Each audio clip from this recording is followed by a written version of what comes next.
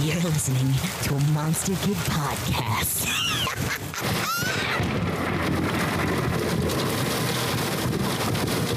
We interrupt this broadcast to bring you this special message. How's it going, eh? Today's show on the Monster Kid Podcast Network is a classic, hosted by two comedic geniuses who've watched way too much North American cinema from the 21st century, Mike Pisacano and Anthony Cilio. Entitled Cinemarketing, this podcast chronicles the heroic adventures of two latter-day consumers of film and the marketing surrounding them. Or, to use the correct 20th century terminology, losers. We hope you give it 3 thumbs up.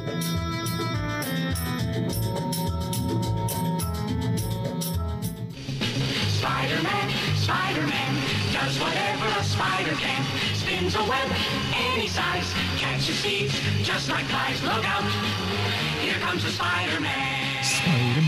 Spider-Man does whatever a spider can. Welcome to Cinemarketing. The trailers may have lied to you, but we won't. I'm Mike. I'm Anthony. Misery, misery, misery. That's what you've chosen. Peaking the level meter. That's what you've chosen. Yeah. God, this is Audacity and I, we're gonna have a hell of a time. This is gonna be awful. Christ. All right. Well, it's happened. We're doing Spider-Man 2002. The greatest movie of all time. I always knew that, like, when we started the show, I had a feeling like we would have gotten to this movie like within at least the first 10 episodes. Oh, yeah. Yeah, I'm surprised it wasn't our first episode. If it wasn't for Kangaroo Jack, I mean Spider-Man would have been it. There was a part of me that kind of wanted to save it. I'm like, we can't come right out the gate with Spider-Man 1, but it's like there's only so far that you can get without acknowledging it, especially because it was one of the first ones that we kickballed around because of all of the the stuff surrounding it that we'll get into, but also because we're hot on the heels of the new Spider-Man No Way Home trailer, which. I'm not a fan of this movie. It is not. Yeah, watching this just reaffirmed like all the things that I like about this movie and why I think that this new movie, like the way that it's using like the nostalgia for all those old characters and just kind of like MCU-ifying them is just kind of icky to me, and I don't like it. But going back and watching this movie, I was like, oh wow, this is just such a pure experience. And also, it is a Thanksgiving movie. We're close to or somewhere around Thanksgiving. This is one of the very few, like we talk about, like what's a Thanksgiving movie? It's like Planes, Trains, and Automobiles, yeah. Obviously. And then like what else you got? And then Spider-Man has like 2 very iconic Thanksgiving, even though the scene at the parade, it's not the Macy's Thanksgiving Day parade, but it's like a World Life Day or something. Yeah. It's Life Day. Yeah. But no, it is it's comparable to Thanksgiving, especially it's a Thanksgiving movie. They have a Thanksgiving dinner. It's very I am thankful for this movie. Exactly. I'm thankful that Sam Raimi got to make this movie. We're giving ourselves a break here. We're watching a good movie for once. Yeah, so this movie directed by Sam Raimi. The King. Yeah. God, the MCU could never, even though he is now directing the Doctor Strange sequel. I can't wait to see that just because he's directing it and not understand any of it because I didn't see the 60 fucking Marvel movies and TV series that I need to watch just to understand the basic plot. Yeah, and listen, I have a feeling that it's like, oh, well, they're going to get Sam Raimi. He's going to do something really special. It's going to be the same time anytime they bring in a well-known director. They're just going to make it Marvel shit. Chloe Zhao. Chloe Zhao, R.I.P. Movie stars Tobey Maguire, Kirsten Dunst, Willem Dafoe, James Franco, Cliff Robertson, Rosemary Harris, Elizabeth Banks, J.K. Simmons, and of course, Macho Man Randy Savage. Oh yeah, the cream of the crop. Yeah, snap it to a Slim Jim. Oh God, who would have thought Macho Man Randy Savage would have been like one of the highlights of the movie? Yeah, he's just one of the most memorable things. But we're getting ahead of ourselves here. So of course, movie produced by Sony Pictures, Columbia Studios. Good job, bravo. Yeah. The casting, and and also just like the burying Spider-Man into the ground, just milking it for all it's worth in the decades prior, in the decades following. Yeah. So there's a couple taglines, a lot of taglines. A lot of them are kind of just variations of each other. Dude, there's like 10 of them. The first time I'm looking at the whole list. Holy shit. Yeah, I know. So there's a couple, a lot of these were used on like, different types of trailers and stuff. There's, variations. The main gist of some of them is like the phrase like go get ready to go for like a spin, go for the ultimate spin. He's gonna take you on a ride, like that stuff like that. With great power comes great responsibility. Also one of the big ones. My favorite one, a tagline that you cannot use today because it wouldn't make sense. On May 3rd, the entire world will connect to the web. Oh God. I fucking love that. I'm sure- That should be the tagline for the new one. This is my gift, this is my curse, which is like, you know, lines from That- the monologue at the end. This is my gift, this is my curse literally sounds like a My Chemical Romance album. That sounds like garbage. Yeah, the movie was released on May 3rd, 2002.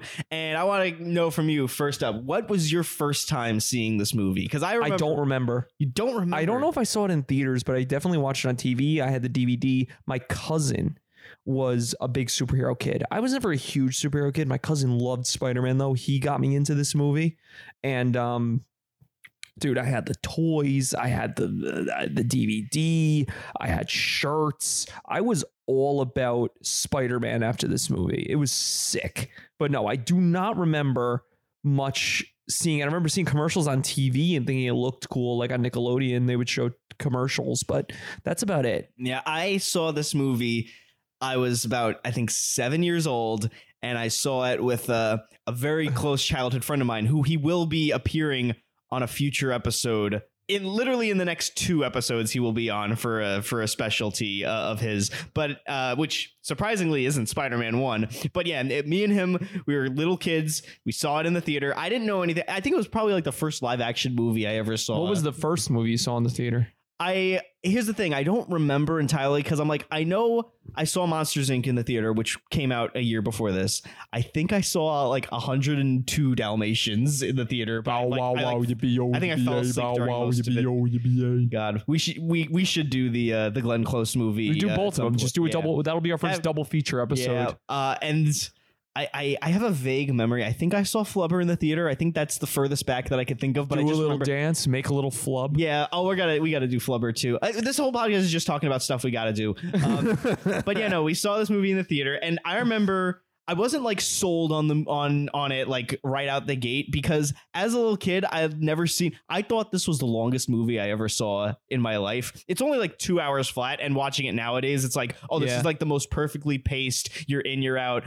Action packed, like no fat on it whatsoever. Oh yeah, you didn't trim the fat; he eviscerated the fat. Yeah, but as a kid, I remember because as a kid you have like no concept of like story structure or pacing. So at the point when he beats the Green Goblin at the Thanksgiving Day parade, I thought that was the end of the movie. I was like, all right, he beat the Goblin, he saved Mary Jane, movie should be over now. And then it goes on for another like 50 minutes, and I was like another hour after that. That's the first conflict. Yeah, I remember thinking, I was like, wow, this is so long. And I was scared of the Green Goblin. So we all were. That's one thing I definitely remember, being afraid of the Green Goblin, just being afraid of the scary Halloween decoration himself, Willem Dafoe. Yeah, and there's also a lot of like, you know, and knowing that Sam Raimi, famous horror director, directed this movie, it makes a lot of sense. There's a lot of like weird like jump cuts and jump scares and shit. There's moments where this movie just goes full Evil Dead, and I fucking love it. It's great. Yeah, so this movie has such an extensive history of like having different rights holders and like different versions being put into production before we ended up with this version.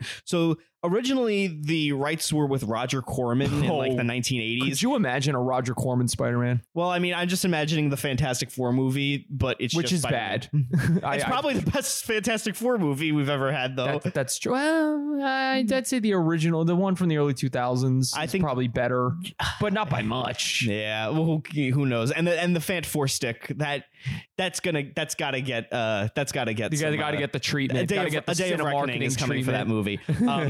But yeah, so it was so it would have been under Orion, and there was like vague ideas of like it would have like Cold War themes and Doc Ock would be the villain.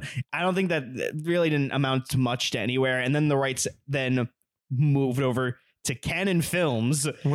Canon Films. Canon Films. You don't know they're like there's the documentary about them, Electric Boogaloo. They were like the cheesy 80s action company. They just made schlock. They made like a lot of Sylvester Stallone action movies. And I recall that documentary. Yeah, and one of their big claims to fame is that they made Superman 4: The Quest for Peace. Yep. And that's why the budget was so stripped down and the effects are so bad. But it was originally under them, and I think Toby Hooper at some point was also involved. But the guys who I think that they got on, he didn't have an understanding of what Spider-Man was, and he thought that it was like the Wolfman, where like he would like transform into like a literal spider, and that we're going way further into like the body horror themes and stuff like that. Even need, all he needs to do is pick up a comic. You don't even need to read it. Just look at the cover.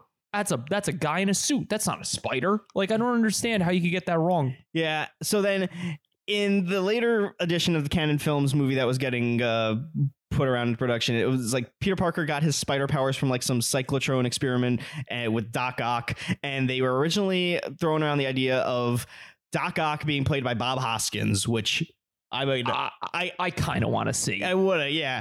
Lauren Bacall and Katharine Hepburn were being approached for Aunt May. And I'm going to say it right now. Just as you say that, I've said it before, I'll say it again, and maybe I'm getting ahead of myself here. Aunt May cannot be hot. I don't like these new movies putting fucking Marissa Tomei. When I hear Katharine Hepburn, I think, okay, that's an actress who's been traditionally attractive for most of her career. Yeah, but also in the 80s, Katharine Hepburn, she would probably have been old enough. Marissa Tomei's old enough. No, to but be and also Aunt May. would have looked old enough. I don't know. I don't know what Katharine Hepburn looked like in the 80s. Yeah. Anyway, and then also Stan Lee wanted to play the role of J. Jonah Jameson. You know what? Let him have it. That would have been all right. I mean, he wouldn't have been J.K. Simmons. Let's be real, but I could see it. Yeah. So then the budget was around like $15 to $20 million that they were in 1980s money. Yeah, and then after the failure of Superman 4, they ended up significantly slashing that budget, and then eventually shelved the idea because you can't make a Spider-Man movie for less than that. And then James Cameron is approached for the idea to make a Spider-Man movie, and his idea is that Electro and Sandman would be the villains, and he had a scene. Probably the most infamous thing about the James Cameron script of Spider-Man is that he has a scene where Peter Parker and Mary Jane fuck on the top of the Brooklyn Bridge. Would you not kill to see that now? You got to stop being horny. Superhero movies should not be allowed to be horny after Batman Returns, but I think this should have happened. So you don't like what Watchmen did either. No horny. Well, I feel like it would play out like that. Like Watchmen tried that, and look how it played out. It's just a fucking meme now. Nobody takes that scene seriously.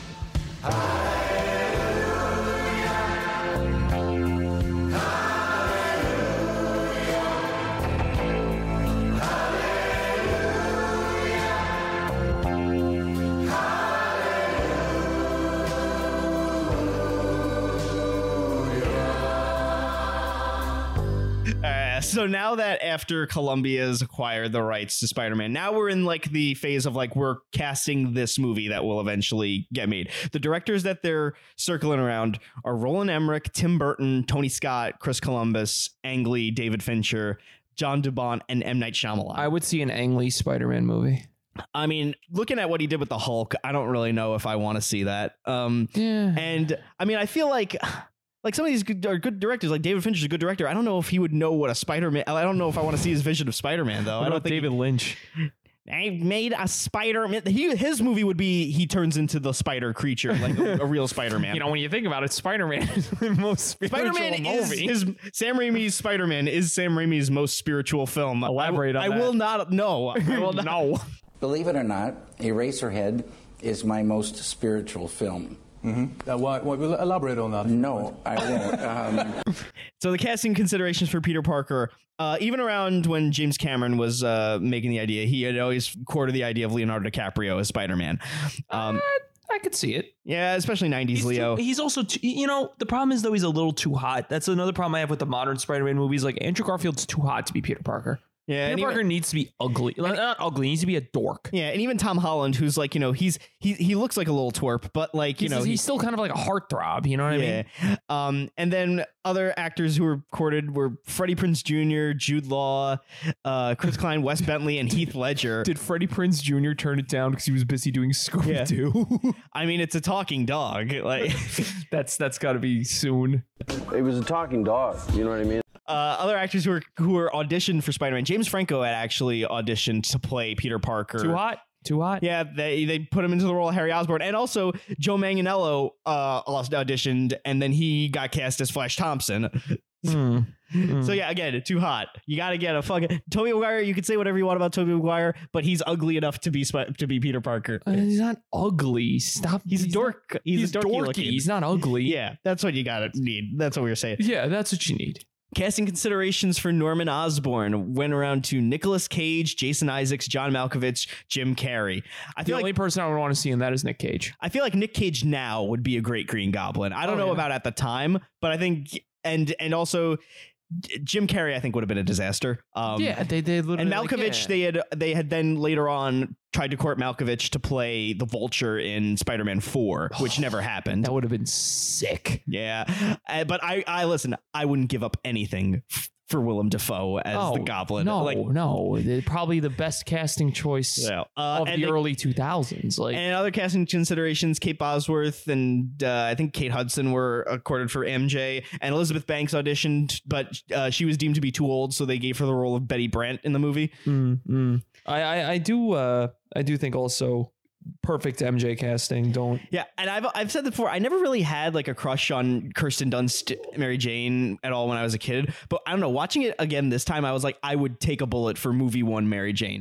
Just movie 1, not 2 and 3. I don't know, it's not there anymore. The vibe is different. It's I don't know. She's still it's there. The allure of the first movie. Exactly. It's like the unattainable nature. The unattainable nature of MJ in the first movie. This is getting weird. Let's move on. We're becoming fucking simps. Yeah. I'm gonna turn into the Joker. I'm gonna turn into Evan Hansen.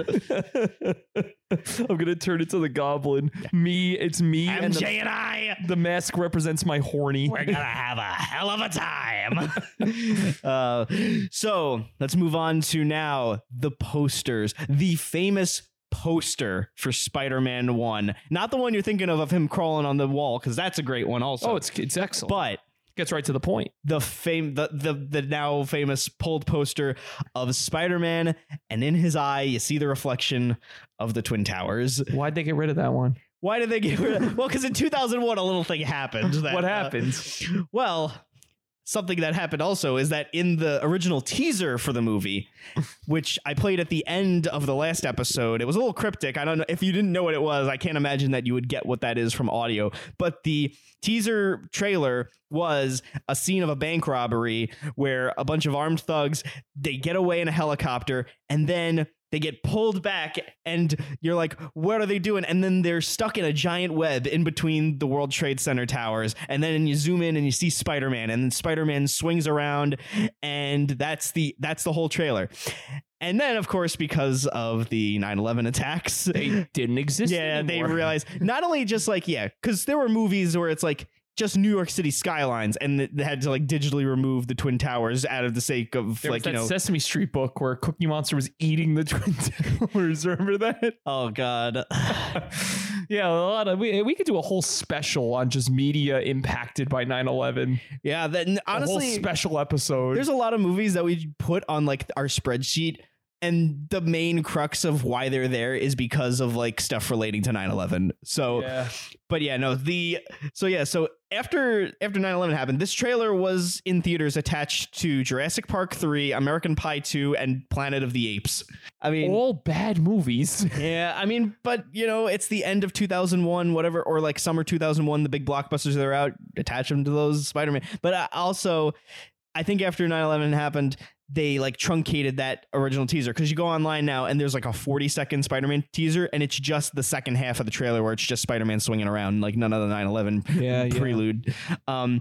So I think that's also why the final shot of the movie is Spider-Man like hanging on the American flag. Like they had to do that. no, and it's also, you can imagine the reason why they have all of the New Yorkers throwing garbage at the Green Goblin. You mess with Spider-Man, you mess with New York. Yeah, you mess with one of us, you mess with all of us. Exactly. This is a very post 9/11 film. Yeah, and here's the thing. In a lot of circumstances, that could be, in a lot of regards, it's very corny. It's very like, pro-America patriotism.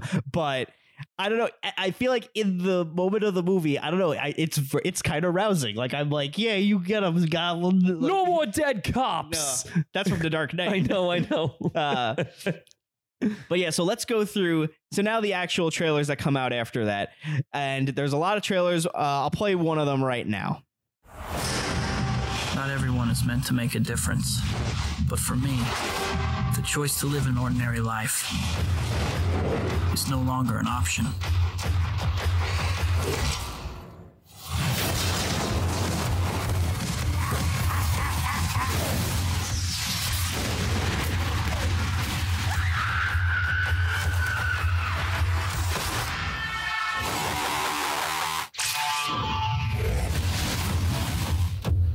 He saved my life twice, and I've never even seen his face.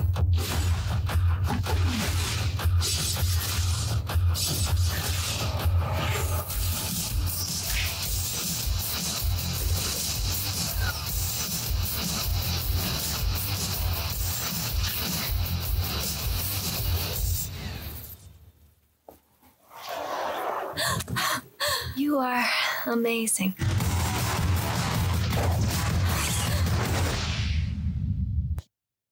So in a lot of the trailers, there are a lot of similar, beats and moments that a lot of the trailers hit on.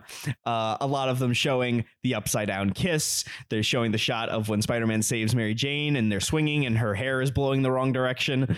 Oddly, they show a lot of times of him pulling the mask off, but they play it in reverse, so it looks like he's putting the mask on. It's very bad. Yeah, because there was not a single shot in the movie. I realized, like, wait, there's not a shot in the movie of like him putting the mask on. There's one shot during that montage where it's Spider-Man saving people, where he just like walks across the screen and there's a bunch of like daily news headlines and he just like kind of looks at the camera and then puts the mask on. Oh yeah, you are right. There is one, but I don't know why they can't really. I don't know if you could clip that for trailers. They could have isolated it. They could have been like, "Yo, Raimi, can you give us like the layer that you used for that scene? We're just gonna put it on in front of a New York backdrop." Yeah, there's also a lot of sound bites that get reused in a lot of these trailers. There's the line when Mary Jane says, "He saved my life twice and I've never even seen his face." There's the line of Uncle Ben saying, he's like, "Peter, you're changing. I know, I went through exactly the same thing." And Peter's like, "Not exactly." That happened. No, see that's the thing about the new Marvel type of humor, where it's like that is their type of humor. Like, yeah, that just happened. Like that is that type of humor. But it was meant in this moment, I think in the trailers, it was meant to be like that ironic thing. But like, I don't know, in the movie, it's played out like it's just kind of like a natural flowing conversation. Like there's no beat for comedy. Yeah. There's also the lines, "Who am I? I'm Spider-Man." And then there's a lot of shots of like that final swinging shot. Like the last shot of the movie is shown in all the trailers. Yeah. And in later Spider-Man movies, like in The Amazing Spider-Man 2 and stuff like that, where it's like, it's egregious. Like that's the last shot of the movie. They're showing the whole thing. But with this, it's like, it's just kind of a generic swinging scene. You could kind of just place that anywhere. You wouldn't pick up it like, oh, that's the last shot of the movie. Like it doesn't. Yeah. But yeah, it works for that. And also I think that the trailers did at least a good job of like not spoiling much, because it's just kind of vague, generic. It's just like Spider-Man origin, the Green Goblin's the bad guy. He's got a crush on Mary Jane. That's about it. Like they don't really get into more specifics. So let's move on to, so there was a lot of cross promotion stuff that was done with Spider-Man. This was of course there was like, tie-in bonanza. And so one of the things, actually, I showed a little clip of it to you before we started. There was a 2003 Spider-Man animated series called Spider-Man: The New Animated Series. Oh, it looks horrible. It was aired on MTV. Neil Patrick Harris plays Spider-Man, and the show literally looks like the bowling alley when you get a strike. You know how when people were shitting on Wind Waker for cell shading, but they were just being idiots because it looked really good and it was timeless, and to this day it still is one of the most beautiful games ever made. Yeah, this is none of that. This is terrible cell shading. Yeah, it looks, feels, sounds, is 2002. It's like, it looks very much. It was outdated by the time it came out. It looks very much like a Sims characters walking around. Oh yeah, it looks like fucking garbage. Bad. And there were also the other tie-in products. There was you showed me that on cereal there was a lot of Spider-Man cereals. So there was a Spider-Man cereal that was Spider Berry flavored. I don't know what the fuck that is, but Kellogg's does that a lot. Well, they'll just take a movie and make a generic cereal. The cereal pieces were shaped like little webs. And then the big thing that I remember was there was a tie-in with other Kellogg cereals, Apple Jacks, Honeycomb. Was it Honeycomb? No, Apple Jacks and all the other shit. Fruit Loops, where they came with a free Spider-Man web squirter. It was a little plastic thing you put on your wrist, and there was a little pump that you'd put in your hand. And you shoot water. And you'd shoot water. You would like Spider-Man shoot water out of your wrist. I had 2 of those at least. Yeah, you get a couple of those. Yeah, I remember. Yeah, it's funny now whenever you look back at or media stuff or even nowadays where people talk about cereal, it's like, oh, the prize and there's no such thing as a fucking prize in a cereal box anymore. Yeah, there isn't. No, they don't do that anymore. It's a damn shame. The closest thing you have to a prize is the fucking maze on the back of the box. The fucking Captain Crunch maze that's been the same since 2002. The same fucking maze. Yeah. The least they could do is put a new maze on there every couple months. Just put a new maze.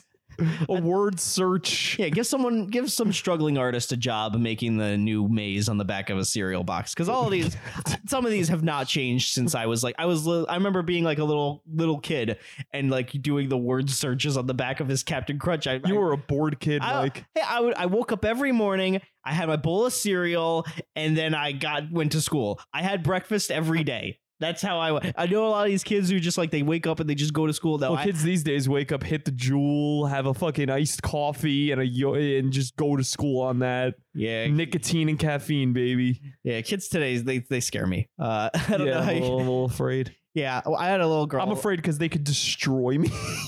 I had a little girl in one of my tutoring sessions today. She was like 6 years old, and she said that she watched the Michael Myers movie. I'm like, you're 6 years old. Why are you watching this? I can't. The kids talk about watching Squid Game, and they're like 10. My parents barely let me watch this movie because it was PG-13. Yeah.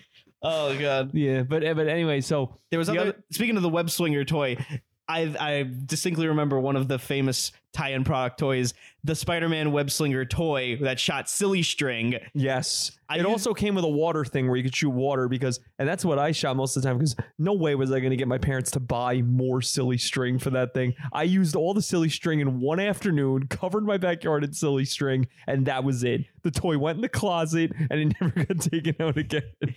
And then, of course, there is the Spider-Man, the video game, PS2 era, those commercials. And on the DVD, they have a first 3 levels walkthrough of the Spider-Man. I never got past the second level. Yeah, all I remember is the first level was a tutorial and Bruce Campbell was the voice, and it was fucking cool. And then the second level was just you're in a warehouse, and it's like it turns into one of those where the fuck do I go kind of games, and it's like one of these. And I remember watching this. I never had this game. Spider-Man 2, the game, was my shit. That was one of the best games, one of the best movie tie-in games ever made. Oh god, it was so great. But I never had the first game, and you know why I hated the idea of the first game? Because I hated the swinging. I hated the way that the swinging looked, where it's just generic touch to the sky, just swing in a straight line. I needed Spider-Man 2. You actually connect it to the buildings. You can make combos and stuff in the air while you're swinging. I needed that stuff. I don't want any of this generic swing in a straight line bullshit. Yeah. And you can't touch the ground. Yeah, if you touch the ground, you die. So I never had the Spider-Man 1 game, but I had the DVD of the movie, and I would watch that walkthrough tutorial a bunch to give me vicariously the feeling that I'm playing this game. That's kind of sad, Mike. You could have just went and rented the game. Yeah, I mean, literally $8 could have got you a weekend. Come on. I was one of those kids where it's like everything was wait for your birthday, wait until Christmas type of deals. No, I was a part of the family of my father. Like, all right, weekend's coming up. I want you to shut the hell up. We're going to go rent a video game and that'll be your weekend. But yeah, no, I watched this tutorial, and it's not even like it's that helpful. Like, it just tells you what the plot of the level is. Yeah, the second level, I wish I had it because it tells you how to beat the level. It tells you what you have to do because the game, it's not very clear, at least as a kid, what to do. Yeah, I mean, it tells you like where there's like a power up behind like a box or something, and it's like, okay, but it's not really all that helpful. And then the narrator is just the best. I'll definitely play a clip of the narrator. Spider-Man, hints and tips for the first 3 levels. Level 1, search for justice. In search of information on the whereabouts of your uncle's killer, you encounter the deadly Skull Gang. Using your web compass to guide you, you web sling to the rooftops to face the Skull Gang head on. And also, fast food tie-in. I wanted you to take a guess. I'm like, Mike, there was a fast food tie-in. There had to be. Not McDonald's. This isn't a McDonald's type of movie. Wendy's? Fuck Wendy's. This had to be a Burger King type of movie. I was like, oh, Burger King had to have the tie-in. Burger King had Spider-Man 2. Okay. So who had Spider-Man 1? Did some digging. Spider-Man will only take his mask off for one thing. Well, make that 2 things. The Hardee's $6 burger. Put one in your mouth before seeing Spider-Man. In theaters May 3rd. A $6 burger. Only $3.95 at Hardee's. Carl's Jr. / Hardee's, which isn't even a national chain. There's like one in New York and it's in like Manhattan. Yeah, I never even knew that Hardee's had toys, like even back when all fast food places had toys. Believe it or not, Hardee's had the Nickelodeon license back in the day. Weird, because also Burger King did as well. Yeah, this was before Burger King had the license. I'm talking about when Nicktoons first came out in like the early 90s, Hardee's had the license. Very odd. And then the Subway had the Nick Jr., I'm guessing. Oh, yes. My God, the Blue's Clues Subway meal, please. I gotta play a commercial for that just for context for people who don't watch this shit on a daily basis like us. Agreeing is easy. With every kids pack, you get 1 of 4 toys from the Nick Jr. hit show Blue's Clues, like Birthday Blue, Tickety Talk, Mailbox, or Handy Dandy Notebook. Subway. It's the way a sandwich should be. I love that. The only podcast where you're going to be talking about Spider-Man and get a Blue's Clues Subway ad. This is chaotic. I love it.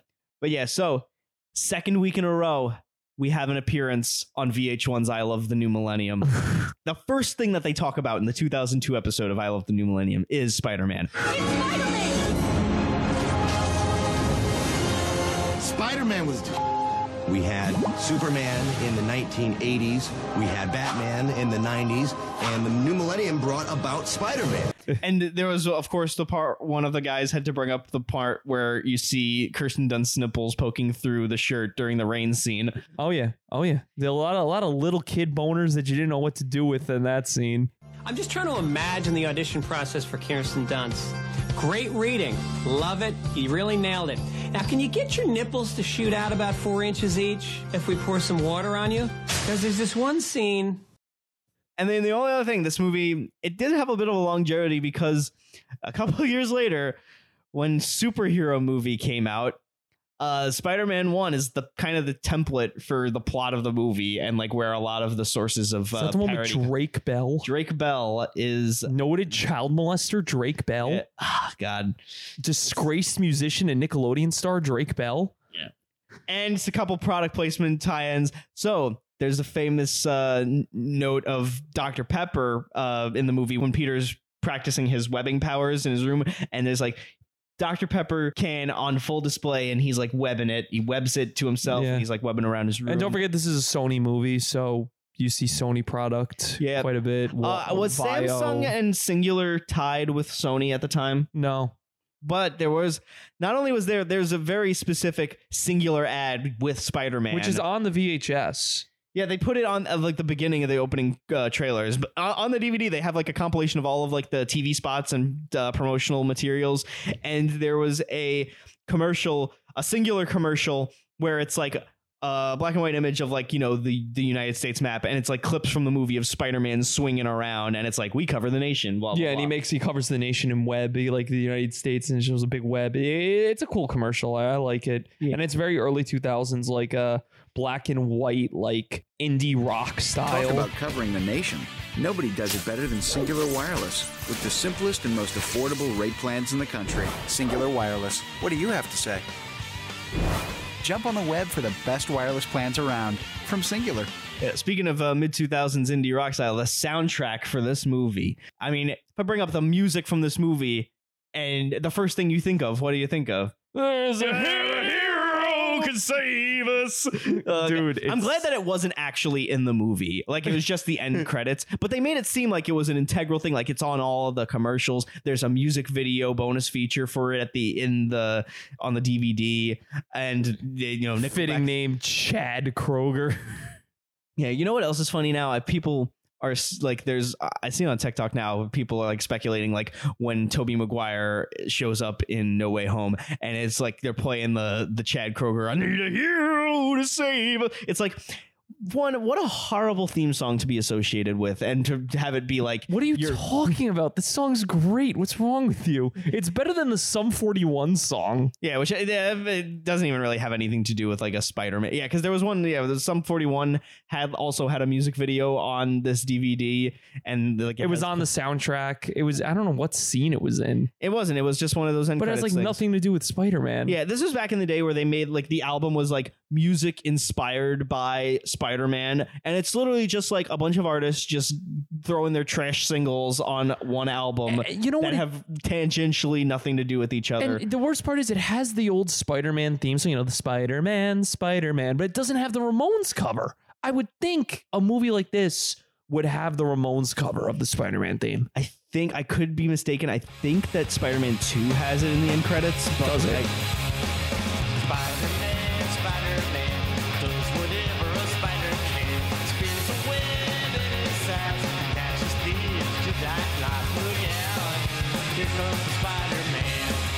Yeah, it's actually in Spider-Man Far From Home, I think. Yeah, okay. Well, I was mistaken. I thought Raimi knew his shit, but I guess not.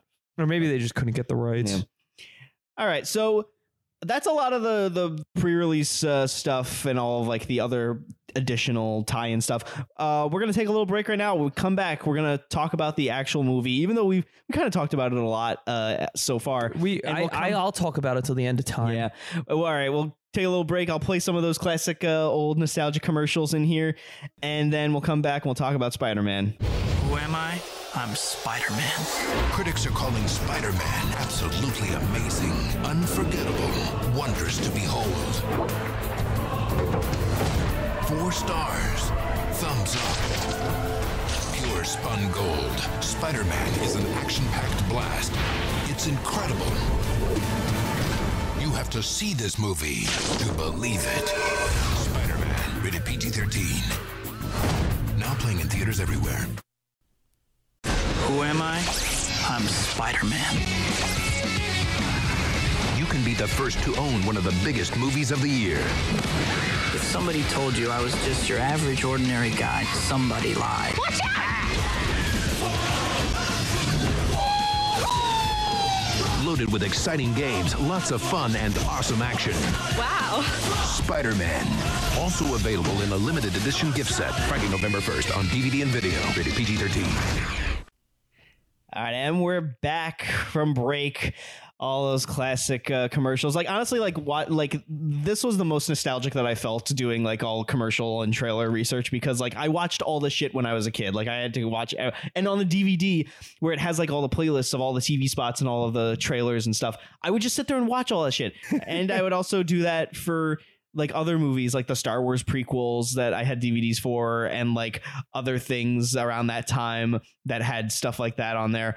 But yeah, no, it was great. I think that DVD bonus features, I go on this every time. They're a lost art. Yeah, and I also think it's like they should pack all of the fucking promotional material and shit like that. I think they used to do that back in the day, but now it's just like, yeah, put any sort of like ad material, like all the TV spots, just put it in a playlist on the Blu-ray. Dude, the least they could do is at least have the same features that were on the DVD. Yeah, some of them, like I think on the Blu-ray that I have now, they removed the Spider-Man video game walkthrough, which I'm like, I get it, that game's not relevant anymore, but I'm like, I would at least like to still have it on there. Yeah, I don't know. And it's Blu-ray. All Blu-ray should do, honestly, is you should copy over the DVD, upscale it, right? Obviously have a higher quality version of the movie, but just copy the DVD, then add onto it. Don't take away. I know rights and all that shit is hard. You know, sometimes you can't do it, but they should find a way. Yeah.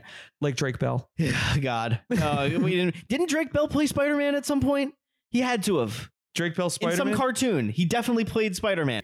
Michael, according to the Spider-Man wiki, in 2011, Drake Bell was cast as the voice for Peter Parker in the 2012 animated series Ultimate Spider-Man. He reprised the role in the Avengers Earth's Mightiest Heroes, replacing Josh Keaton. He was the voice of Spider-Man in Phineas and Ferb Mission Marvel. Oh boy. And he was also in the Avengers Assemble TV series. So he did have and Hulk and Agents of Smash. So he did have an extensive run as Spider-Man. Yes. So that wasn't just some like random like they should have got Josh to play the Green Goblin. Yeah. You give me headaches. God, hug me, brother. He could be Doc Ock also. He's fat enough. Hello, Drake. But yeah, so me and you, we watched this movie together again a few days ago, and it's a movie like we said, we've watched it constantly as kids. We probably memorized it. Well, like we said before, Raimi did not trim the fat on this movie. This movie's like Wagyu beef. The fat is inside of it, and it just makes it juicy and luxurious. There is nothing to be missed in this film. No, the editing is impeccable. Like not even just like the Raimi-isms of like, you know, the quick cuts and like the, you know, like the horror movie jump scare edits and stuff like that, and like the yeah,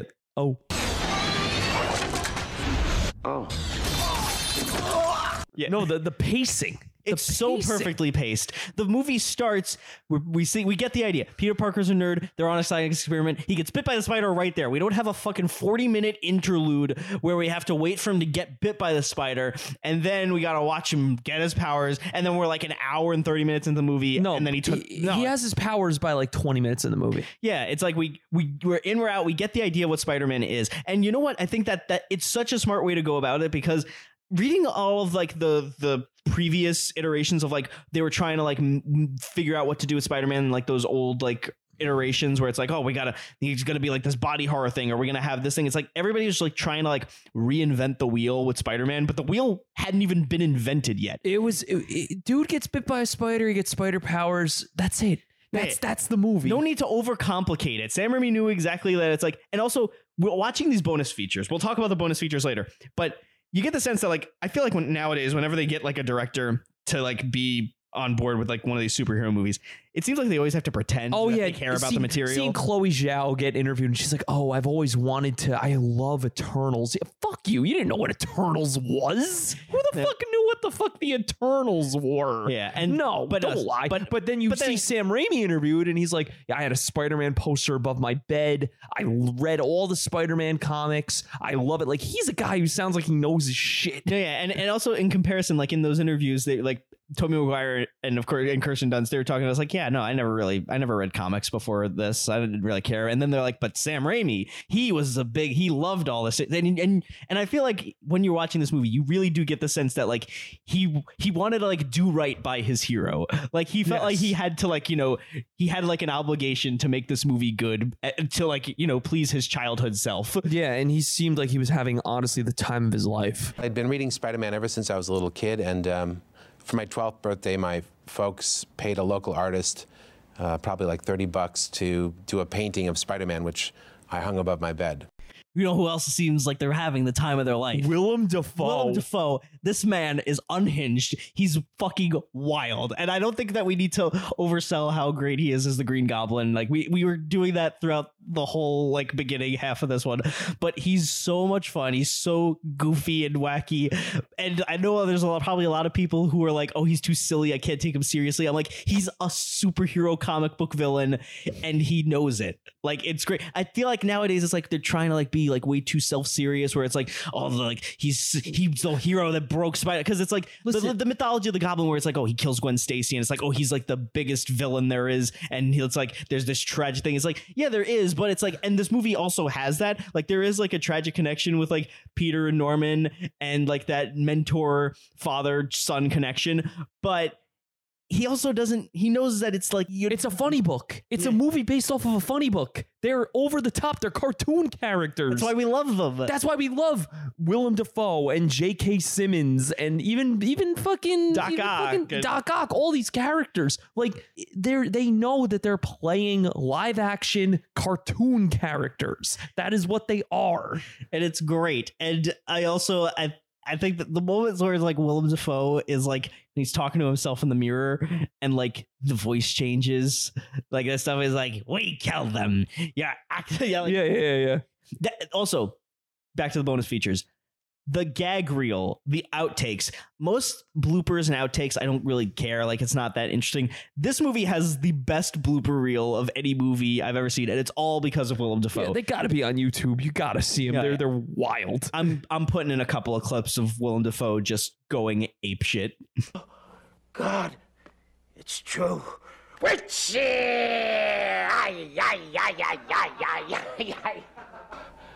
Oh, what do I do? I it up.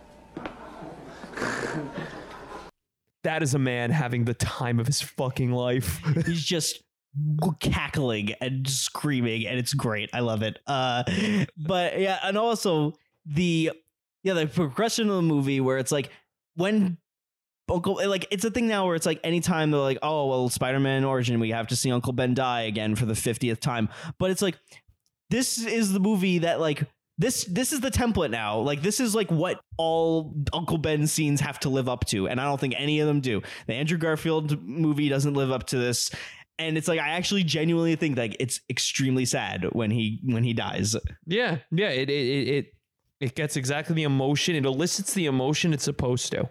No, and of course, coming right after the fucking Macho Man Randy said, Bonesaw is ready. Oh, we got you for 3 minutes. Yeah, this wrestling scene, the absolute wild monstrosity of this wrestling scene, where it's like they're just gonna have like an open call wrestling. That was in the comic though, wasn't it? I know, but it's just funny to think about. Exactly. Like I said, Mike, it's a funny book. It's wild. It's stupid. You know what else is really it's really insane? Just how bloodthirsty the audience is in this round. They're chanting "kill him." Oh yeah, and they want to see a murder. Yeah, and also, you know, the moment when all of the when Bonesaw's like, you know, girls are like, you know, yeah, they're like the booth babes or whatever. Like, and they're like just talking shit in his face, like, "Yeah, Bonesaw's gonna eat you up and spit you out, little man." Like, it's so mean. There's one part where one of them hands Bonesaw a fucking crowbar and says, "Kick his spider ass." Like, that's gonna, like, the chair is one thing that'll hurt. The crowbar's gonna kill him. You're gonna murder this man. God, yeah. Disgusting. It's, oh god, it's amazing. It's amazing. God. I want to ask, how do we feel about the CGI? How do you think that holds up? It doesn't, but you know what? I feel like this movie's charming enough where it's not in your. Here's the thing. There are certain shots that look really bad. Him running across the rooftops looks really bad. The worst, everyone points out, are the balloons at the parade. They look pretty fucking bad. But there are shots that look really good, like the up-close shots of the spider on his skin, or when it's zoomed out and you see, there's shots where it's like zoomed out and you see the spider on him, and the spider's clearly CG, but it looks pretty convincing. Yeah, I mean, they did use a lot of real spiders on set. They did. But I don't know. I think yes. Does it hold up? No. Is it an issue? No. I feel like it's not too, I don't know. Yeah, I also think that it helps that a lot of the action, a lot of the choreography and fighting and the sets are practical. Yes. And I also think that one area in which the special effects definitely hold up is the swinging around the city scenes. Those are still like exhilarating. Oh, the swinging scenes look great. Yeah, I'm talking like the when he first gets his powers and he's like parkouring across the buildings. That doesn't look good. Yeah, and he's jumping across. Yeah, it does look a little weird. But it's also I think that the worst instance of the CGI in the movie is when he's like chasing Uncle Ben's killer and he's like wearing like the wrestling suit, and like you could tell the CG on that when it's swinging around, that it's a little more obvious because like you have like his human eyes that you're looking at and you're like, that looks a little cartoony. When he's in the Spider-Man suit, he doesn't. Yeah, really you look can't like see that. the eyes, so it works well. It's just a flat color. Yeah, and I also can imagine that they just had him like, you know, a real person just like for models swinging around. Yeah, Whereas for some reason in that Uncle Ben chase scene, it looks a little too much like a video game.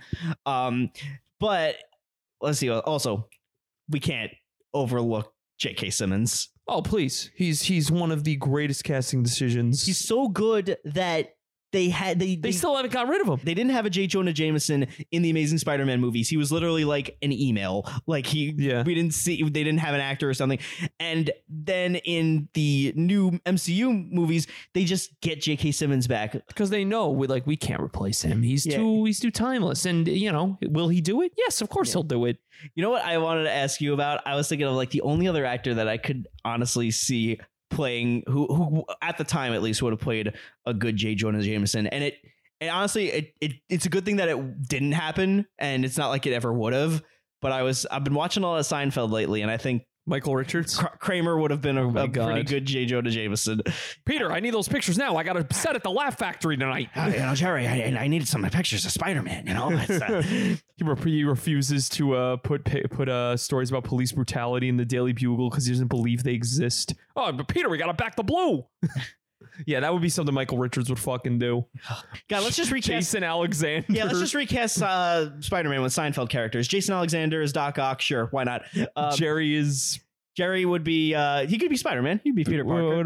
Norman Osborn. Elaine is Mary Jane. No, Newman is Doc Ock. Yeah. So I think Mr. Peterman would be Norman Osborn. I'm just picturing, hello, Peter. Hello, Newman. Wait. Uncle Ben would be Jerry Stiller, and Aunt May would be fucking George's mom. Oh, yeah, please. Peter, with great power comes great responsibility. Shut up! Don't listen to him. Comes in, sees all the web. I go out for a quart of milk. I come home with my son, using his body as if it were an amusement park. Yeah, as you can tell, we've watched a lot of Seinfeld. It's not healthy. But also, I should bring up while we're talking about J.K. Simmons. Yesterday, I went to the Museum of the Moving Image, and at the gift shop, I bought a little film strip, and I put an image on the Cinemarketing Podcast Instagram on the story. I bought myself a little film strip of Spider-Man 1, and it is J.K. Simmons just, you know, with a cigar in his mouth. Just talking. The worst part is I went today. Just because I saw you went, I'm like, man, it's been a while since I've been to the Museum of the Moving Image in Queens. I went, they didn't have any more. No, yeah. All they had was Gone with the Wind, You're a Good Man, Charlie Brown, and then they had like Ghostbusters. They didn't have Ghostbusters. They had literally Gone with the Wind, some Charlie Brown movie, and then I think they didn't have anything cool. They had some Star Wars. They didn't have any of that when I went. They had nothing left. They was really picked clean. But yeah, I think that this movie, I've always liked this movie a lot, but I'll admit, as a kid, I did have to like warm up to this movie a little bit because, again, seeing it in the theater, it was a lot to take in. It was a little bit intimidating, and I wasn't fully on board with it, but I watched it. Intimidated by a man who wears underwear on the outside, acting like a spider. Well, the Green Goblin was a scary man, and the movie I said the movie felt like it was really long. Like I was like, wow, this is a long movie. I don't know how I'll check and watch it. I on DVD though, I watched it a bunch, and I grew to love it as well. Honestly, iconic release on DVD. I feel like everybody, for a lot of people, this was like their first DVD. Yeah. And I think Spider-Man 2 I loved instantly from the get-go. That was like my favorite. Yeah, and I still think one thing we always say, Mike is more of a Spider-Man 2 guy. I love Spider-Man 2. I'm a Spider-Man 1 guy. Yeah. I am so much more nostalgic for Spider-Man 1 than Spider-Man 2. I honestly, I don't blame it. Like, I think that going throughout like my whole life, I've always liked Spider-Man 2 way more than the first one. I think it's just because, I don't know, I think after like, you know, you've seen the origin story once, it's like, all right, let's get through this a little bit. But honestly, after not watching it for a couple of years, it's like, it's still just like, you know, fresh. It plays like it just plays like, you know, a good story. But watching it again this time, this might be the most I've ever liked this movie watching it this past time. Maybe it's because I was here, we were watching it with you, we were like laughing at about all the great memes and gags that have come out of this. We had like, I don't know, we had like, you know, whatever fast food we were ordering. It was a great time. Yeah, it was a good time. It was a good like comfort watch, and that's the best way I could describe this movie. It's comfy. Yeah, this is a comfy movie. Yeah, I've also it's very warm and like comforting because I feel like recently, whenever I watch movies, even movies that I like, I get to a point where I'm like, all right, this is getting a little bit long. I'm ready for this to be over. With this, I'm like, I'm sitting here watching. I'm like, I can't believe it's over already. Yeah, that's. I want to watch it. I wanted to watch it again, like immediately right after. And you sound like a Roger Ebert review. I wanted to watch it again and again. Thumbs up. Dude, it is. This movie turns me into a fucking like generic film critic. A.O. Scott review. It's a rip roaring good time. It's like, yeah, I'll say that shit. I don't say that shit about anything. I'll say that about this movie. Like, oh, it's a defining movie of our generation. Yeah, I agree 100%. Speaking of that, how were the reviews when this movie came out? So the reviews for Spider-Man 1 on Rotten Tomatoes, this has a 90% certified fresh rating. Of course. It has 244 reviews in total, 219 fresh, 25 of them are rotten. So there are 25 people who need to be killed. God. Critics' consensus, not only does Spider-Man provide a good dose of web-swinging fun, it also has a heart thanks to the combined charms of director Sam Raimi and star Tobey Maguire. I mean, I feel like Sam Raimi and Willem Dafoe. Yeah, Sam Raimi is he's the glue that holds us all together. Like, it's honestly like it is such an uncompromised director vision that like we do not see in superhero movies anymore. Yeah, I remember we were watching the movie and you're like, wow, this is really good. I'm like, yeah, Mike, it's almost like Sam Raimi's a good director or something. Yeah, I think it's also just because I've been just so like beaten down by like modern superhero movies. And even so, like a lot of modern superhero movies, like every new Marvel movie. Yeah, Marvel released their first openly rotten movie. Yeah. Yeah, like all of these movies, they have like 90% certified freshes on there, and they're all like the same level of mid. And it's like, all right, I guess, is this what we're like accepting as like, you know, excellence? But like you watch this movie and it's like, no, this is a movie that actually deserved it. And it also feels like this is a movie that's like, it didn't feel like at the time there wasn't like a superhero movie template where it's like, no, they didn't feel the same. Where it's this like, was the first like, what came before this besides the Superman movies? Yeah, I think that this is most heavily inspired by like the Richard Donner Superman movie, at least the first one. I think, yeah, like but it's in I the think same spirit. But like, this is more of a modern. Yeah, exactly. Yeah. But it's like definitely in that same spirit, like that same like kind of corny, but like also like, you know, hopeful and optimistic, which I think is what superhero movies need to be. I think that we got to get away from like the ironic postmodern like interpretation of superheroes where it's like they have to be sarcastic and quippy and they have to like be like, you know, retroactively embarrassed and about also like goofy stuff in comic and the stakes. Every superhero movie now is like the universe is going to be destroyed. What's this one? Green Goblin's going to kill his girlfriend and there's a bus of kids. That's the stakes. There's a bus full of kids. Yeah, can we just like leave it like that? Can they save a city? Why do they have to save the universe? Yeah. It's getting exhausting. Like, I want simpler shit like this. This is so simple. Like, Green Goblin's going to kill your girlfriend. That's it. It's That's personal the movie. emotional stakes. It's great. Exactly. It's like, yeah. And now we move over to Metacritic. This movie has a 73 rating on Metacritic. Ooh, it should be. Metacritic is based on like the overall rating average. So it's still too low. Yeah. 32 positive reviews and 6 mixed. There's not a rotten or negative review on Metacritic. Okay, you win this time, Metacritic. The best review. It's hard to recall the last time a big ticket summer movie delivered so fully on its promise. Sean Levy of the Oregonian, 100 out of 100. Gotta love Oregon, man. I love Oregon. They know what they're doing there. And then the worst review, and I'm not surprised that it came from this person. Perhaps the real question then isn't how you update Spider-Man, but why you would even try. Introduced in 1962, the original superhero helped to initiate the age of modern comic books. Raimi hasn't figured out how to reconfigure him for the blockbuster age, and there are suggestions. Well, what are those suggestions? Manola Dargis of LA Weekly, who gave it a 50 out of 100. I've actually met her. She did like a what's it called? Like some sort of presentation at one of my like college journalism courses. What'd she do the presentation on? Why Spider-Man sucks? Oh, God. What did she do the presentation on? I'm genuinely curious. I think we watched the movie Room 237, which is the documentary about like The Shining. And did you say that wasn't? Didn't you not like that one? I think it's a fun, like, weird experiment of like how people interpret art. But like, yeah, you know, if you go in believing any of it, I don't know, you might need to be put on a watch list. If you're sitting there, review, that is the best review of Room 237 I've ever heard. Please put that on your letterbox. Yeah, if you're sitting there thinking that Stanley Kubrick faked the moon landing, ending, or that like please put this on your letterbox. This is insane. But no, it's fun. But yeah, no, I honestly like what she said. Well, first off, the review I don't understand what her issue is. What's her deal? That it's not. I think it's the idea that like this movie feels like qualities and characteristics of like 1960s comic books. But I'm like, that's a good thing about the movie. Like, I love that. Like, because the thing is, like, it feels like, oh, it hasn't been updated for modern age. I'm like, yeah, you know what happens when you update things for a modern age? You get Riverdale.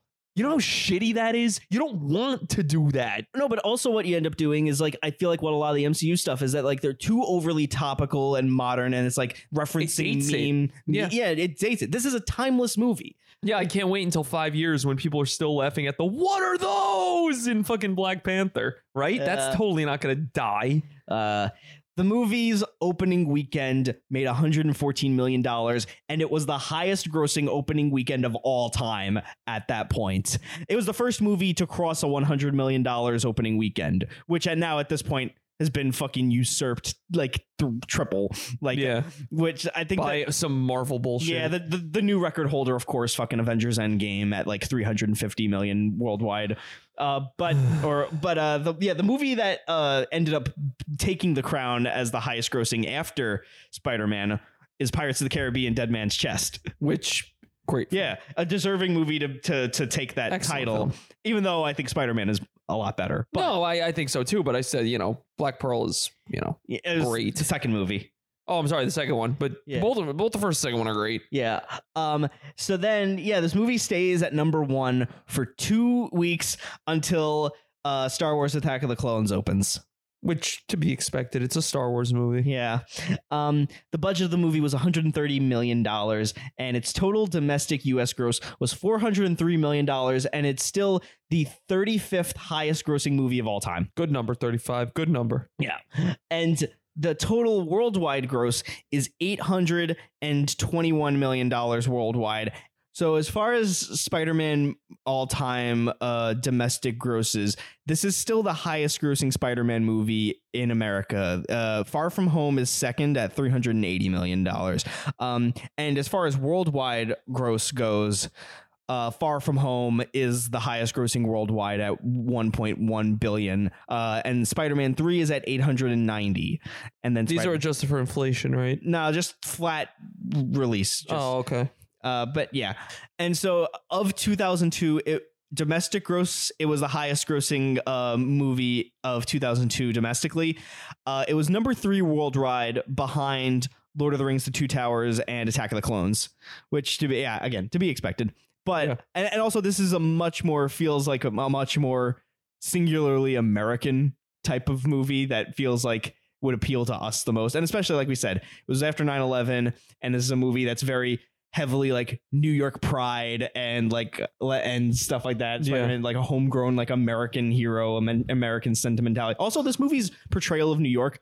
This is the most New York movie. It's the most New York movie since Taxi Driver. No, yeah, let's be real. And especially in comparison like to the other Marvel movies and other Spider-Man movies after this that take place in New York, like it doesn't feel like New York. It just feels too sanitized and stuff. This one, it feels like, like people walking down the street like, hey, what the fuck are you doing? Like, well, I mean, no one says that because it's a PG-13 movie, but like that idea, that mentality is persistent throughout this movie, and you see that in like the montage of Spider-Man saving people, where you get that guy, he's like, he's just like some freaky do or something, some wackaloo, like it's like those TikToks where it's like New York is a simulation. It's like, what do you want to say to Joe Biden right now?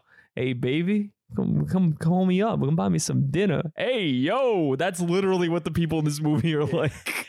All right, so let's get to awards. We talked about the special effects of this movie. It was nominated for special effects, and the winner was Lord of the Rings: The Two Towers, which, of course, like we said, a lot of Spider-Man's effects don't really hold up that well. Lord of the Rings: The Two Towers, Gollum, everything about it looks flawless. Yeah. And it deserved. And then for sound, it was nominated for best sound, which the web thwips are iconic. Yeah. And the winner was Chicago, which makes it's a musical. There's a lot of music. So Willem Dafoe was not nominated for actor, supporting actor, should have fucking happened. Shit. Yeah. Honestly, like I was wondering, like, what is it going to take? Like, when is someone who other than the Joker going to get nominated for playing a comic book character? And I don't want to hear any shit like, oh, maybe Tom Holland deserves an Oscar. Shut the fuck up. Like, no, he doesn't. At the BAFTA, Tom Holland barely deserves to live. fucked up. Maybe I might have to cut that out. No, it's fine. He's fine. He's fine. God, I would really hate it if in No Way Home they like find some stupid ways to like kill Tobey Maguire and Andrew Garfield. Actually, you know what? Kill Andrew Garfield. Kill Andrew Garfield. Listen, you Save know what? Toby. I will say this: Andrew Garfield. I had a rough trail on the redemption arc for Andrew Garfield as an actor after the Spider-Man movies, but I did just watch Tick Tick Boom, and he's phenomenal. Like, he single-handedly like won me back over to being like, yeah, you know what, he is a good actor. And then the new Spider-Man movie is going to come out, and he's going to be right back in the shitter. Yeah. All right. So what other awards did it get? So at the BAFTAs, it was nominated for Best Visual Effects. At the Grammys, it was nominated for Best Score, Soundtrack, Album, and it was nominated for Best Song Written for a Motion Picture. I need a hero to save So us. what did it win any of these? No, it's just nominated. It won because the winner for Best Song from a Motion Picture at the Grammys was "Wouldn't Have Nothing If I Didn't Have You" from Monsters Inc. It's a great song. That deserves to win. What, All Kino? right. At the Kids' Choice Awards, it was nominated for Favorite Movie, and it lost to Austin Powers Goldmember. I want to ask any child in 2002, which is a better movie, Spider-Man or Austin Powers Goldmember? Not a single one of them is going to be saying Austin Powers. Was Mike Myers hosting that year? Oh, God, I don't know. If he was, it makes sense. Kirsten Dunst was nominated for Favorite Movie Actress, and the winner was Amanda Bynes for Big Fat Liar. Of course, she's a fucking Nickelodeon star, so why wouldn't she be? And it was nominated for Favorite Male Butt Kicker, Tobey Maguire, and the winner was Jackie Chan for a movie called The Tuxedo. You never saw The Tuxedo? I did not. Jackie Chan plays a guy who gets special. I think he gets like special kung fu powers when he wears the tuxedo. It's a Jackie Chan movie. It's fun. Yeah. They're all fun. Is it like a kids movie though? I mean, it was PG. Like it was like some stupid kid's sidekick or something. No, he doesn't. I don't think thought so. I was like, is this a movie where it's like, oh, Jackie Chan's a babysitter or something like that? No, you're thinking of The Pacifier. That's Vin Diesel, I think. He definitely did one of those movies for American like shit kids movies. He had to have. Are you thinking of Rush Hour? You know, yeah, those are kids' movies. Yeah, Rush Hour's a kids' movie. And this is the most important awards of all time. The MTV Movie Awards. Oh, yes. When I say MTV Movie Awards winner for Best Kiss, what is the first movie that comes into your mind? Spider-Man 2002. Yeah, it has to. This is the defining... Schindler's List. No. You made out during Schindler's List? We just watched that episode last night. Okay. But anyway, yes, no. Yeah, that is the best kiss. Yeah. And honestly... sexy fucking kiss. Dude, like I said, a lot of little kid boners that you didn't know what to do with came out of that scene. That's a scene when you're watching the living room with your parents, you lie on your stomach or you put the pillow over your lap because you don't know what to do. All right. And also Kirsten Dunst won favorite best female performance at the MTV Movie Awards, which deserved. Yeah. All right. And now our favorite moment. The memes, there are too many epic memes. What are some of your favorite? Honestly, I'm a bit of a scientist myself. We were going through chronologically, like all of the lines and the memes that have come from this movie. Yeah, we just say like, you know, I'm something of a scientist myself. Like that. What's your favorite? What's your favorite Spider-Man meme? Mine is you know, it's I don't think you put it here, but do you remember the scene when he's fighting Bonesaw? He's like, "Nice outfit. Would your husband make it for you?" Yeah, it's like, "Would your husband make it for you?" And it's like, "Yes, Spider-Man. We're in a loving relationship." And then when he goes to pick up his money, he's like, 100. The bad said 3,000. He goes, "Yeah, we don't tolerate homophobia, Peter." Yeah, you know, everybody says like, "Oh, Peter's a homophobic, cancel Spider-Man." He was a teenager in 2002. Yeah. Not only that, you know what I think it was? I don't think that it's Spider-Man himself being homophobic, but I know that he's taking this very ultra masculine sport, and he knows that they're sensitive about it, so he's using that against them. Mike, that's still a little homophobic. Yeah. But he's a teenager in 2002. That's what they did. They were gross. Okay. Also, this is one my favorite when it's the image of Spider-Man talking to Aunt May and Uncle Ben. He's like, "Yo, Aunt May, thanks for that meatloaf. That should be bussin'. Respectfully, sheesh." And then it's Uncle Ben sobs. May, what the fuck is he talking about? My favorite is probably, "You know how much I sacrificed." No, you know can't do this to me. Goblin's lines, impressive. Yeah. Also the finish it. Finish. I don't want to fight you, Flash. I wouldn't want to fight me neither. We could just sit here, quote lines, back to formula. Back to formula. Oh, and of course, I've said it a bunch of times, but MJ and I, we're gonna have a hell of a time. Like you see like 420 memes where it's like what I'm gonna be doing on 420. MJ and I, we're gonna have a hell of a time. Which is funny because the Spider-Man cartoon also had the yes, you will bring me the gas. You know that like scene from the animated Spider-Man movie? I'll put a clip in there. Yeah. I still want that gas, yes. And you had better deliver. Oh, and also here's another. We won't just keep going on, but to finish it off, when you're in a threesome with your buddy and he accidentally grabs your ass, Peter, stop, it's me. Also when she eats your ass from the back. That's great. Yeah. There's so many good memes from this movie. Yeah. Oh god. And honestly, 2 and 3 also have their hair. Oh, there's the diarrhea face when he's holding back the subway. That one's classic. There's a lot of black suit Spider-Man, emo Peter memes that have also become very iconic. But anyway, yeah. So now the home media release for this movie. We've talked about how the DVD was an iconic release. For a lot of people, I feel like this was their first DVD. They're like, I remember my grandfather got a DVD player. The first movie he got was Snow White and the Seven Dwarfs Platinum Edition. That was the 2-disc DVD. Probably cost like $70 at the time or something. First movie I got was one of the first movies I got was Spider-Man, along with like I think Monsters Inc. Monsters Inc. was my first DVD. Also. Monsters Inc. and Spider-Man were like my first DVDs. Those were definitely, I feel like we were in the same camp with that. It released on DVD and VHS on November 1st, 2002. And one of our favorite things, of course, watching fucking VHS openings, watching the trailers that were attached to the VHSs and DVD. The trailers that were on here, a movie called I Spy, starring Owen Wilson and Eddie Murphy. You know, I didn't remember that movie, but I do remember kids quoting the line where he's like, there's a scene where it's a spy movie, so they go to Eddie Murphy like, you're gonna be like 007. He goes, no, I'm gonna be 009.5. It's a little innuendo. Yeah. I remember people quoting that. I didn't get it because I was in fucking second grade. It's one of those I'm making waffles lines, isn't it? Yeah, but I never remember what movie it was from. I'm like, oh, it's from this terrible movie. Yep. Triple X, Men in Black 2, Stuart Little 2, which you have a very personal connection to. I mentioned it before, but I'll mention it again. Stuart Little 2 was a movie. I used to spend the summers in Florida, or at least some of my summer in Florida. My grandmother had a house down there. I'd go visit her, and one day it was raining. She's like, let's go see a movie tonight. What do you want to see? I said, I want to see Stuart Little 2. We went over to, this is before you could buy tickets online. This was 2002, 2001, so couldn't buy tickets online. So we went there.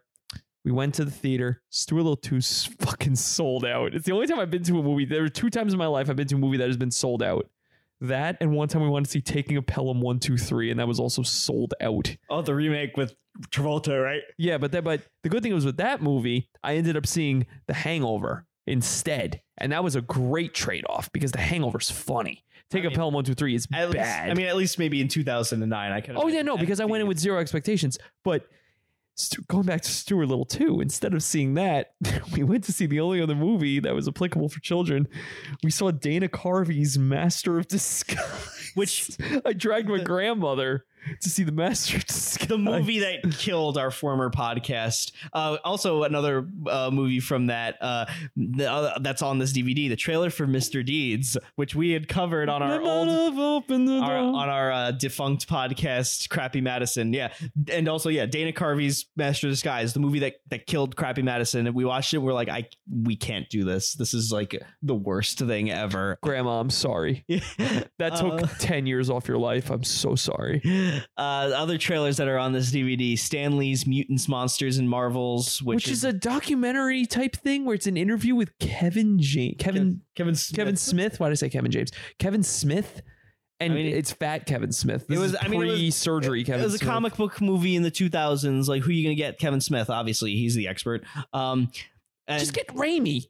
Yeah, just get Raimi to interview him. Yeah, what else they had? They had the Singular commercial, the famous Spider-Man Singular commercial. They had a trailer for the MTV animated series, the one that looks like the bowling alley when you get a strike. You mentioned Men in Black 2, right? Yeah, it's a Men in Black 2. And then there's an ad for the Spider-Man movie soundtrack. The movie was... There's a hero I feel like every time we sound more and more constipated when we singing. When you do Chad Kroeger singing, it's all in your throat. It's not in your stomach. It's not in your upper register. It's all in here, dear hero. It's so good. There was a Blu-ray release of the movie, which is the version that I own. It was released in 2011, and it was released ahead of the time of The Amazing Spider-Man 1. And on that, the only trailer that's on the DVD or the Blu-ray is the trailer for The Amazing Spider-Man. There was a trilogy box set released in April of 2014 of the Sam Raimi trilogy, which I can imagine was to tie into the release. So yours wasn't part of a box set? No, these are just individually I bought It them. annoys me. I wish I had a box Then it set. annoys me even more because it says Spider-Man and there's a 1 on it. Like it says Spider-Man 1. That annoys the shit out of me. That's not what the movie's called. Yeah, it's called Spider-Man. It's a very the Blu-ray cover. It's just like the picture of the Goblin's face, a picture of the Spider-Man's face. It says Spider-Man, and then there's a 1 at the bottom. And then I have the one for Spider-Man 2, and it's the same thing with Doc Ock and Spider-Man, and it says 2. And then so it looks like these were part of a box set, and they just sold them individually as well. I bought these at like some used store, this is definitely part of a box set. Then there's no way they wouldn't sell that. No, they do sell. I mean, they do sell these. Well, they do, but they wouldn't sell with the 1 on it. I mean, you go on Amazon and Blu-ray.com. They'd have these individually sold. Anyway, see, this is why I don't buy physical media anymore. I wish I bought this. There was a 4K collection, but it was the Raimi trilogy, and it's also packaged with the 2 Amazing Spider-Man. Is that the one that comes in the Electro head? Oh my, the big plastic head. I'll talk about that when we do Amazing Spider-Man 2. I know Lewis has said that he would love to do the Amazing Spider-Man 2 because I love DVD. One of my favorite things is DVD box sets that just cannot fit on a shelf. They're just you need a special spot for them, and not because they're big. Like the Godzilla box set that Criterion did, it's cool, but it's like it's just big. No, I'm talking about the things that come in like a fucking toilet. Like this comes in a toilet. Where are you gonna put it? It's just it's a big bust of Electro. It comes in a globe. Here's all the movies in a globe. Yeah, I feel like TV series do that a lot, like like the Breaking Bad, where it's like the box set is just like shaped like the RV. Yeah, or the fucking when the Simpsons did that one season that was in the Homer head. It's like, why'd you do this? All right, and so on the Blu-ray, some of these bonus features, and this is also the stuff that I'm like, they should package these on Blu-rays. They had like TV specials from like HBO and VH1 and E Entertainment. Like they had like an hour-long E special that aired on TV when this came out. Yeah, and in between all the commercial breaks, they cut to like, let's go to E Online and let's take a look at the poll results, where it's like, what is your favorite superhero? And it's like Spider-Man, Batman, Superman, and of course Spider-Man won like every poll. It's like, well, what did you expect? It's like, who's your favorite superhero love interest? Number 1, Mary Jane. Like, yeah. And they have, of course, we talked about the fucking the blooper out reel gag. Yeah, it has the music videos. There's a documentary called Spider-Man: The Mythology of the 21st Hero. It's basically just like, an overview of like Spider-Man from a comics perspective, which I think is pretty cool. And so there's all the other stuff that's on the DVD. There is like, we talked about the what's it called? The video game walkthrough, the screen tests for the actors, which doesn't have a Willem Dafoe one, which is so annoying. Yeah. Also, I should now that before we get to closing thoughts, I'm going to bring back that poll that last episode we talked about a poll option that we added on. They added it on Spotify, but I don't think anybody votes on Spotify. Like, even if they know it's there, they're not going to vote for it there. But I put it up for shits. I put up the poll option on Twitter we asked last week for Super Size Me, what fast food restaurant would you eat for 30 days if you had to choose? And I think we picked Taco Bell because we said it's probably the most easily digestible. It's the most samey that, like, you're not going to have to, go through a lot of stuff. So let's look at the poll options. So in this poll option, I can only fit 4 at a time. So I put McDonald's, Taco Bell, Burger King, and Popeyes. And Taco Bell ended up eking it out with like 40% of the vote. Burger King, hot on its tail. Burger King was cleaning up in this poll, and I was not expecting that. I mean, I would, if Burger King still had the Spider-Man 2 promotion, I would say Burger King as well. Yeah. Also, no votes for KFC. Fuck KFC, dude. Yeah. The Colonel was definitely a racist. Fuck KFC.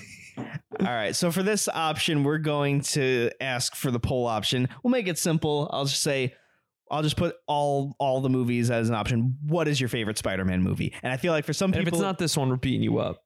If it's Spider-Man 2 or if it's Into the Spider-Verse, there's an argument to be made. And I would honestly, and not only that, I would probably side on that area. I think Spider-Man 2 is my personal favorite movie in the series. And I know you're a Spider-Man 1 guy. I'm a Spider-Man 1 head, baby. Yeah, I'll say Into the Spider-Verse is also extremely close. Like, honestly, my top 5 favorite superhero movies of all time, 2 of them are Batman and 3 of them are Spider-Man. Spider-Man 1, 2, and Into the Spider-Verse, and like The Dark Knight and Batman Begins. Like, yeah, I mean, what great choices. Yeah, I'm inclined to agree with you. Those are, then yeah, I'm inclined to agree with you pretty much. So I'm going to put all the options on the Twitter. I'm going to break them up into 2 polls. I'm going to put what's your favorite Spider-Man movie. I'll put in one of them, because you could do 4 per tweet, I'll put Spider-Man 1, Spider-Man 2, Spider-Man Into the Spider-Verse, and I guess Homecoming. And then the next one to follow up, I'll put the rejects. So I'll put Spider-Man 3, even though I like that movie, but it's kind of, it has a bad reputation. Both of the Amazing movies and Far From Home. So it's like pick the best of like the lowest in the series, which I would still say Spider-Man 3 I would pick over any of those movies. Yeah, same. So now we're coming to the end of this. So I want to know, what is our rating for this movie out of 10? First, just the merit of the movie, just the movie out of 10. Yes. This is like a solid 9.5. I would give this movie a 9 out of 10. I've been on a solid 8 my entire life, but this movie, watching it this time, bumped it up a little bit. Like, yeah, I really love this movie a lot. 9.5. The only thing that dings it is, yes, it is a little dated. It's 2002. The CGI is not excellent, but 9. I'd even go. I don't even know if we're doing halves. I'll do 9.5. No, yeah, it's a fucking wonderful movie.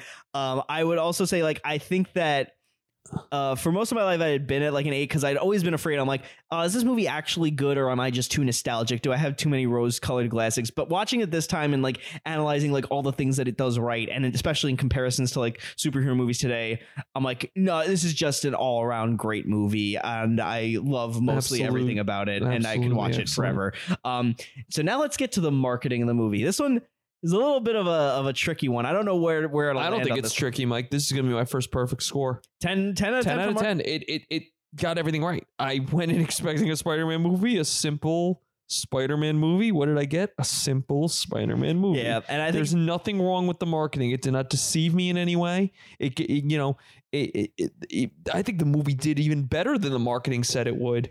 So I don't even know if I could count that as a negative. That is just a positive all around. That is a 10 out of 10. And I also think that all of like the added stuff, like I understand like the 9/11 reaction, where it's like a lot of the stuff that needed to be like pulled from in hindsight. But watching those, like that poster, that Spider-Man poster with the Twin Towers in his eye, that's an iconic movie poster. I'm not even gonna ding the movie for that. It wasn't their fault. No, yeah, it happened. And also like that trailer, like that is a great. I love trailers where it's like, it's a thing where it's like, what is this movie? I don't know what it is yet, until it like reveals it, like, yes, this is a Spider-Man movie. And then there's that reaction. Like I can imagine that, like when it's like you're watching it in the theater and you don't know what it is, and then you see the web and you see Spider-Man. I can imagine people fucking screamed their faces off when that happened. And I love moments like that. And you don't get that anymore because everything now is so highly publicized. You know what movies are coming out, and like all the trailers are online anyway. There's never that like, immediate, there's never that like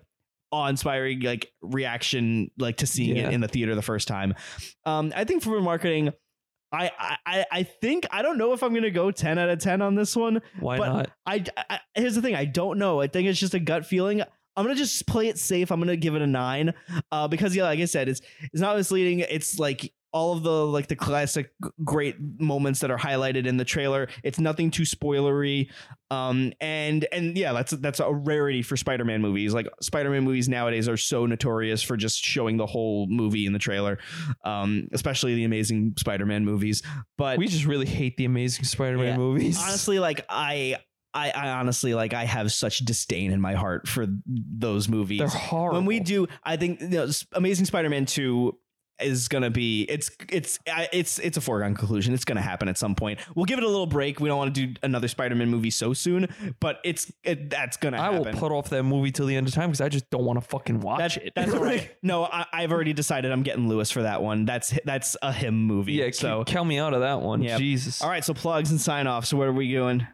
Well, I have an Instagram that's not really active anymore. It's Western Celebs and Japanese Ads. You could find it. I haven't updated it. I update it when I want, and sometimes I forget it exists. But there's some fun stuff on there. Send me if you know any Western celebrities and Japanese ads. Send me. I'm always open to suggestions. I'll post them. They're very fun.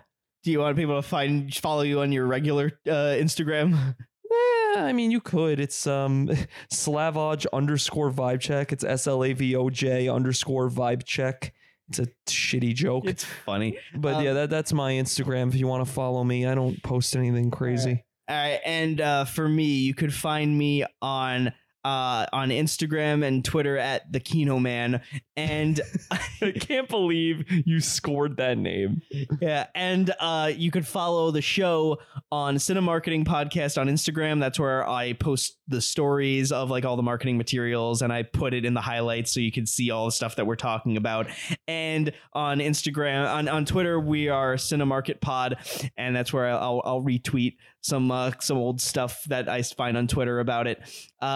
And so for our next movie, you will not be joining us for this next one, but we have a very special group of guests joining us next week. It'll be we've already had Lewis on the show. He joined us for our Godzilla episode, but his co-host from the Gory Picture Show, Brandon Hardy, he is going to be coming to New York to meet us in person, and we're going to record in person a Cinemarketing episode with our friend Brandon, and it is going to be on a bit of an infamous movie from recent years, and I'll play the trailer for that, and we'll have a lot to talk about, and it'll be really fun talking about that with them. So thanks again for listening, and we'll see you next time.